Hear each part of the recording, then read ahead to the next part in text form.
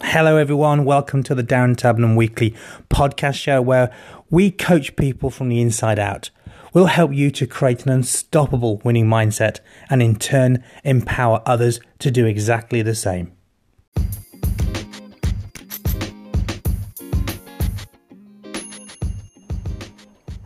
Hi folks, so in today's episode I've actually got 7 questions that get commonly asked about losing weight, getting fit, and I thought I would just address each of them one by one. I'll give you all 7 first of all. I'll be nice and brief and to the point to make this easy listening. But how do I stay motivated when I feel so stressed and busy all the time? I've got another one. Do weight loss dietary products actually work? I've got, is a low carb best? Is whey protein bad for you? Can I eat plenty of eggs? Will weights or lifting weights make me big? I think I'm an emotional eater. What should I do? So they're kind of the questions. So let's just get straight in and try and answer some of these. The first one is, how do I stay motivated when I feel so stressed and busy all the time? So the first thing is to make sure that we are motivated versus searching for some encouragement and some kind words to get through difficult days. Because if you remember from previous editions, motivation is a big thing. Motivation is where we get crystal clear on what it is we want. It becomes an absolute priority because we have stamped in succinctly why it's so damn important to us that we achieve this thing. And therefore, if we're motivated and it is a priority, we will prioritize the time to accomplish it. So I guess the first part of this question is to revisit whether we are indeed still motivated. So it's trying to quieten your mind, and meditation will be great at this point to calm the mind, quieten the mind and feel a bit more relaxed, so that after that meditation you can calmly try to put aside the stresses and what's otherwise occupying your mind, and following the meditation that's going to be easier for you, and reevaluate just what you really want in terms of your fitness, and most importantly, the why. If you can just think of 3 powerful whys for you as to this journey to get fit, to lose weight, and when someone doesn't have many whys, it's, well, I just want to look better. But when someone really spends a bit of time thinking why that's important, and they answer it with perhaps because I want to feel comfortable and confident again in my own skin, and they answer it because I want to show up as a better mum or a better dad than I'm currently showing up in my life, and when they answer it because I really want to prioritize myself in my life because I know that when I do, I will better serve those that I care for most. But when we get to deeper stuff than just because I want to look better in the mirror or because no real reason, just because, that will help us, because in those times of feeling stressed or being really busy, whys stand out in our minds and they drive us. The second part is to remind ourselves of that, because if we can convert our whys into perhaps a vision board or post-it notes or a daily ritual of every morning letting ourselves know today is going to be a good day morning affirmation, and reminding ourselves as to why exercise or why eating healthily is important to us today, then this is a daily reminder that we can do this. And if you remember, I've talked about conscious and subconscious mind. Our conscious mind knows that we want to lose weight, and our conscious mind knows that this is important to us because of the following whys, X, Y, Z. But it's not our conscious mind that runs our daily programs. It's our subconscious mind. So what we need to do is to repeat what we want, and as I've said now a couple of times, why it's so damn important to us repeatedly, because through repetition is how our subconscious mind starts to believe that.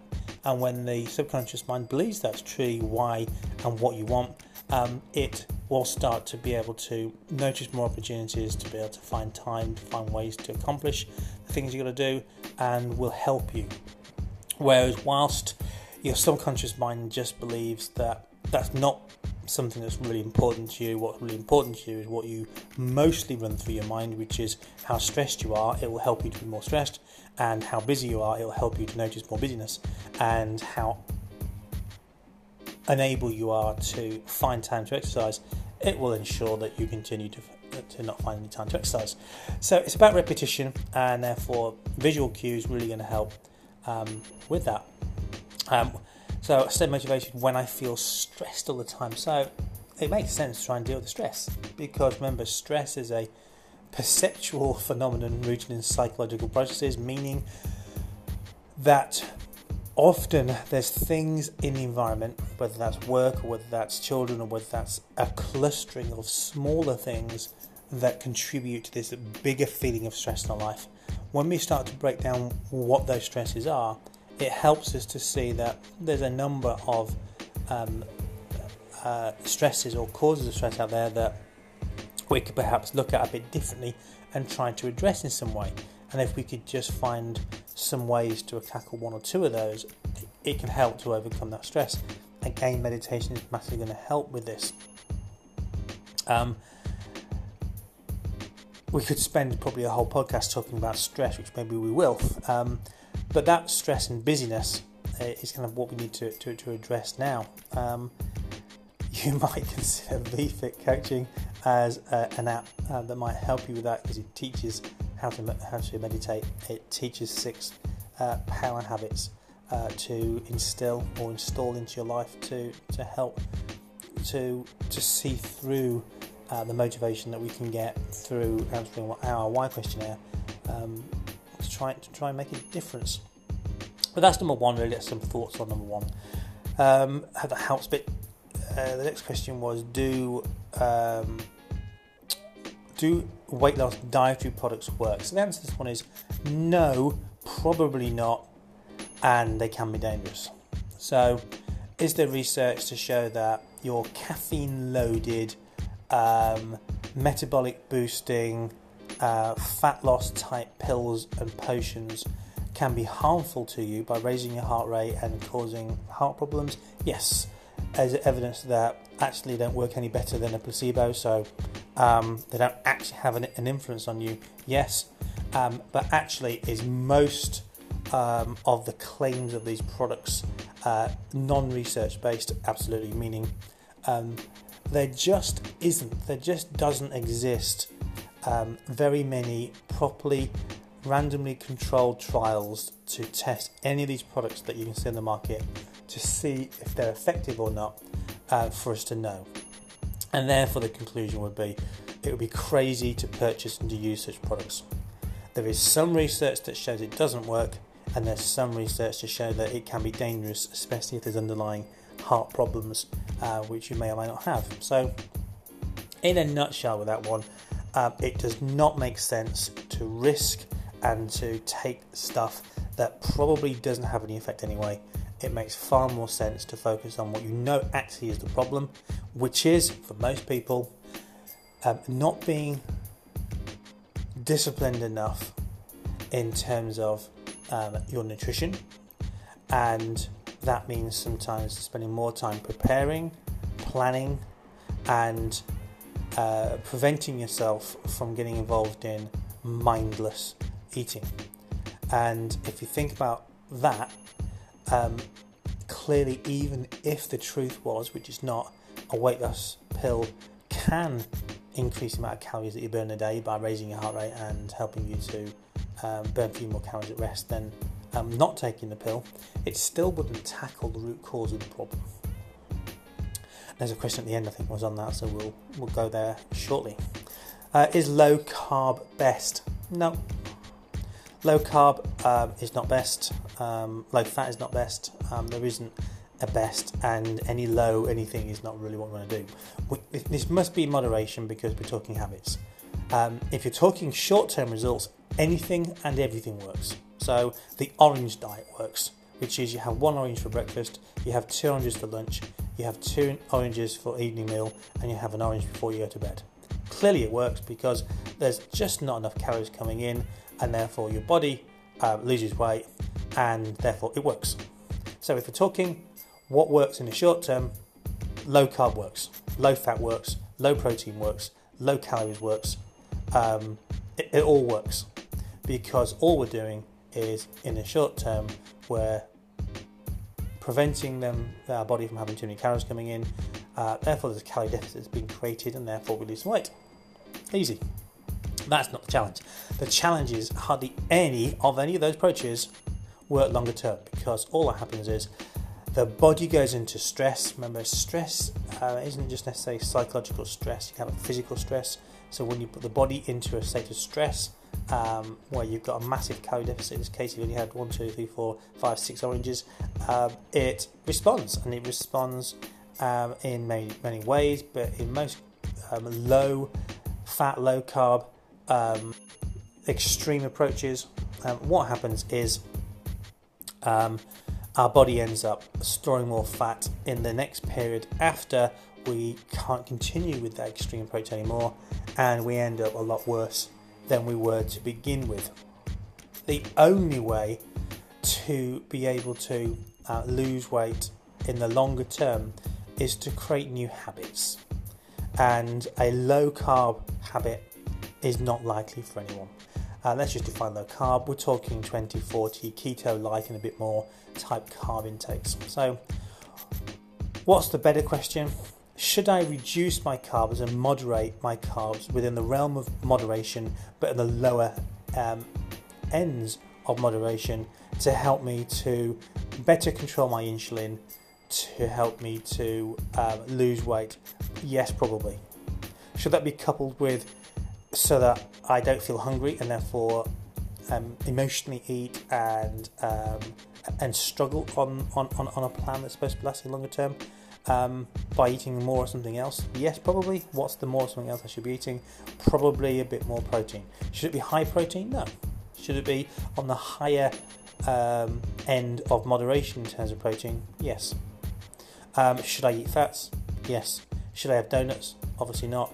Should I have fats that have essential fatty acids in them, like the omega-3, omega-6, omega-9 fats, such as maybe a handful of nuts, if I can stick the discipline of just having a handful, maybe using olive oil in a salad, maybe having some oily fish, maybe having a fish supplement or omega-3 flaxseed oil supplement or similar. Should I have avocado or more seeds in my diet? All of those things contain those essential fatty acids. Yes. If in doubt, is a good quality omega-3 supplement a good idea? Yes. Is the research to support that? Yes. Is the research to show it's bad for me? No. Is it just guesswork? No. So there will be a supplement that's proven to have many benefits if you are concerned about not getting enough of those omega-3s in. Hopefully that's okay. So yes, you could probably have controlled carbs, but going low anything is just not sustainable, and that would be my warning if habits is the way we want to go. 4, is whey protein bad for you? So there's some stuff that knocks around. People say like your liver or your kidneys, can it cause problems? So no. For the vast majority of people, don't have any major underlying problems. And even I say that, it's like I don't want to say that there's some problems that whey protein powder would not be a good idea for, or pea based protein supplement. The reality is, for the vast majority of people, when we're considering like a protein shake a day, not 5, but a protein shake a day to try and give us 1. The extra bit of protein that we probably need. 2, a convenient and easy way just to have a feed or a snack between meals. 3, to help recovery if we want to try and train again because we're into our training. Yes, very safe, very effective. Nothing wrong with having either a whey, so a milk-based protein supplement, or a non dairy-based protein supplement. The non-dairy-based protein supplements, just got to be careful, have a look. They're usually quite high sugars and carbs, whereas some of the isolate whey proteins are filtered in a way to get them nice and low with the sugars / carbs. Hope that's okay on that one. 5, can I eat eggs? Yes. Are too many eggs bad for me? Not really. So obviously if you're having 4 eggs for scrambled eggs in the morning, and I'm having 3 boiled eggs for snacks during the day, and then I'm having an egg-based omelette in the evening, okay, that's quite a lot, so you can end up having quite a lot of cholesterol, which is in the yolk of eggs. Is it actual cholesterol in eggs that gives us high cholesterol? No. So what gives us high cholesterol? A high saturated fat diet, as in the rubbish in our diet. The body produces cholesterol itself. It has to produce cholesterol because it's an essential nutrient for the body. It's involved in all of those steroid hormones, for example, that we need for our bodies to work properly. So our body produces cholesterol, and we also can take cholesterol in our diets. If we take cholesterol in our diets, the body just produces less cholesterol than it did before. If we don't have enough cholesterol coming in our diet, no problem, the body produces what it needs. So it has this innate ability to be able to make sure it's got the right level of cholesterol. So having some eggs doesn't make a difference. If you find that you're having quite a lot of eggs, not unreasonable to have perhaps, if you're going to have a 3-egg scrambled egg breakfast, perhaps just have 1 full egg and a couple of egg whites. If you're concerned that you're having a few, because in the white of eggs just protein, you don't have the fat. Hard-boiled eggs are great snacks actually, just to actually do a batch of hard-boiled eggs so that when you want a snack, that we can grab something that's healthy, and a hard-boiled egg is a great choice. So not a problem having a few eggs each day. Obviously if we're going to extreme, then maybe just go for some whites and always having the eggs of all of the eggs. Will lifting weights make me big? So if you lifted like daily and sometimes twice daily on a split program with lots and lots of supplements supporting you too, it can make you bigger. If we're talking not really pushing myself to extreme when I train, and not doing it like twice a day, but doing it maybe just 2 or 3 times a week, no, not really. So what's the concern there normally? So it's usually from a female who doesn't want to get too big and like muscular looking, in which case, in the absence of very much testosterone, it's almost impossible to get big. And therefore, even if someone was training every day, so 6 days a week, say, doing resistance training, if you're a female, it is very unlikely that your body's going to be able to put on very much muscle.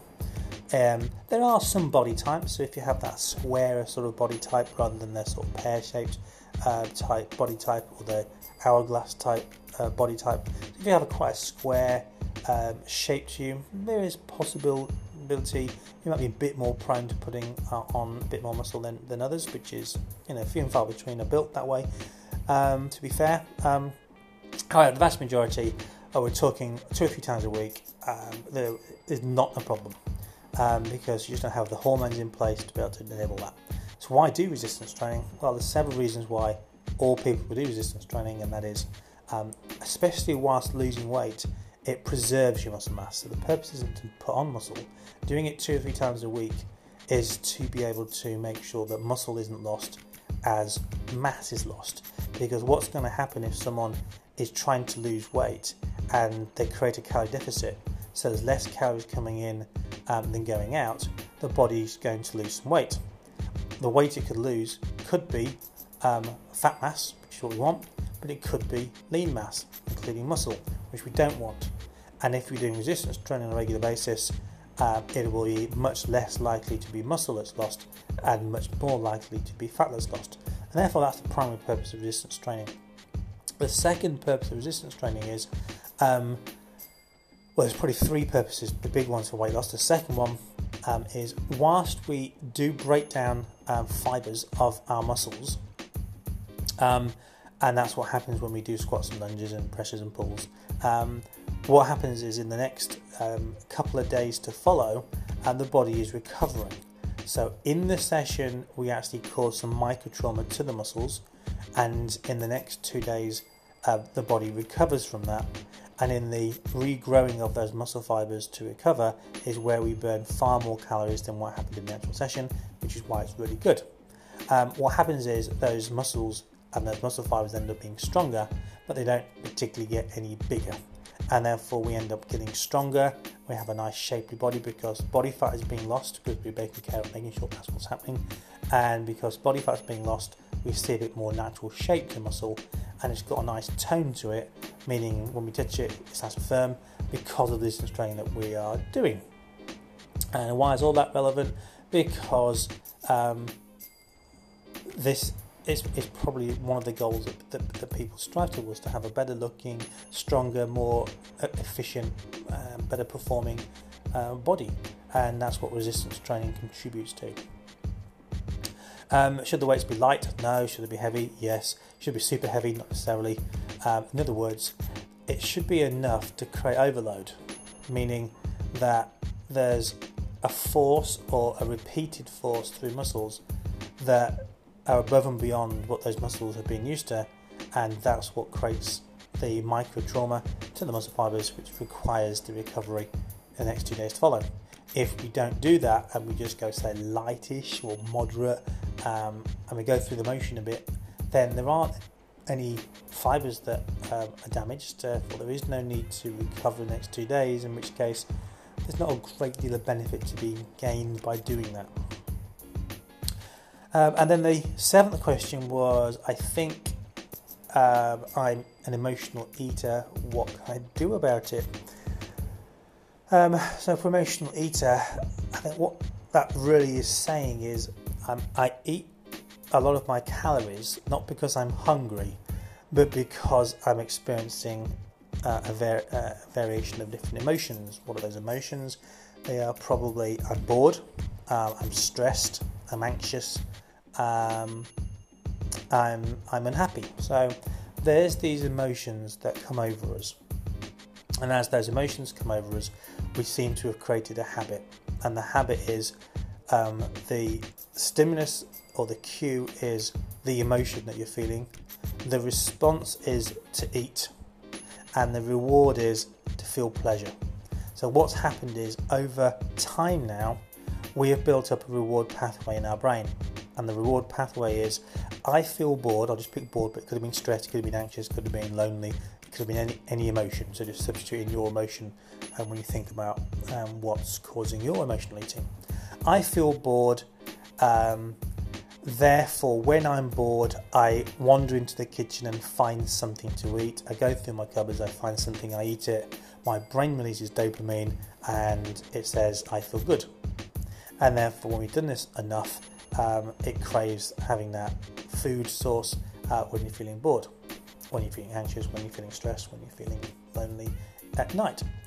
So the first thing is we need to affect that relationship between those three variables. So one option, try to change the environment so there aren't unhealthy options for your emotional based eating, and instead you have some healthier options in the fridge for your emotional based eating. You've pre-planned that some chopped up carrots and some kind of dip, or a boiled egg, or something that would be a much healthier option, so that when you've got that trigger, which is I feel really bored, anxious, stressed, you go into that mode of looking for something, you find something that's just a much healthier choice which satisfies the need, as long as the dopamine produced. And the issue would be, well, if you were grabbing chocolate or some Cocoa Pops or something that you have that you know isn't very healthy, of course the brain's expecting that, and that's what produces dopamine, and it's not getting that, it's getting a carrot. The risk will be there's no dopamine, and therefore we're going to have issues because you still have the craving. So we need to reward ourselves in the moment, to saying, well done, that was a really good choice, because when you actually let yourself know and try to create that feeling of joy and of feeling that was a job well done, that can create some of that dopamine. So I need to be in the moment, and to begin with it'll be difficult and it won't work great. But when you repeat it, it's going to grow, because it's just chemistry. So eventually, on the 6th or 7th day of doing it, or time of doing it, that you grab the healthy thing, you tell yourself that was a really really good thing to do. It's really great for my diet plan I'm on at the moment. That it's really good for feeling happy and healthy myself, and hey, well done. Then we can start to produce a bit more dopamine. The other way to do this, of course, is to substitute the actual behaviour for a non-food based behaviour, because if it's not hunger, really what we want to do is to actually deal with what's the cause. So if the emotion is boredom, it's trying to sit down and think, well, what could I do when I feel bored that would help me to deal with the boredom? So it might be that if it's boredom at work, you go and talk to a colleague. If it's boredom at home, you phone a friend. If it's, again, another example of boredom at home in the evening, it's to find a hobby or find an activity, or to walk the house or to check on your children. So it's trying to be consistent and to choose one or two that you think would work for you, so that when you feel that boredom, you break the pattern of now going to use food to fill the gap, so the response, you actually fill it with a different behaviour that's got nothing to do with food. And again, it's just through repetition. Yes, it's not going to be easy to begin with, but if you do it and you do it and you do it, what happens is through repetition always, the subconscious mind then starts to believe this is the way you deal with it now. If it was feel lonely, so again, if it's loneliness, there could be a process of reminding yourself of all the things that are good in your life and connecting, and the connections that you have. It could be connecting someone there in the moment. If it's anxiety, stress in the evenings, which is causing you to eat, again, it's trying to put a gap. It's trying to count to 10. It's trying to have some water. It's trying to just put a bit of a gap between feeling really stressed and the current response, which is eating something. And when you put a bit of a gap through chewing gum, through drinking a glass of water, through taking a walk, through breathing for 10 seconds, whatever it might be, can just break the pattern of the conditioned response of eating. So the question, what do I do because I'm an emotional eater, is recognise that this is your subconscious in control. It's running a well-rehearsed program. We need to break the program. And we break the program by removing the cues in the environment, or trying to exchange the response in the middle for a new response. And if it's non-hunger based, ideally would be a non-eating based response. But then remember, whatever it is, we must instantly tell ourselves, well done, that was really good, because when we start to praise ourselves like that, it doesn't matter if it doesn't mean much. It's not the quality of the reinforcement, it's the quantity of it. Because when you reinforce it enough and tell yourself, hey, well done, just whatever you just did, to break the pattern, your subconscious mind is always listening in. And once you've done it once, 10, 20, 50 times, who knows how many times you need to do it to break the pattern. But if you do it enough, what will happen is you will no longer crave the food at all, because you've broken that pathway and you've created a new. And when I feel anxious, stressed, bored, lonely, this is what I do. And when you do it enough, your subconscious mind knows that's what you do, so it doesn't send out those cravings for food anymore. That's just obviously hope this has helped, just going through those questions. I've certainly enjoyed you going through them, and I'll speak to you again next week. Remember that site again if you're interested in VFit, that's just vfitcoaching.com. See you soon.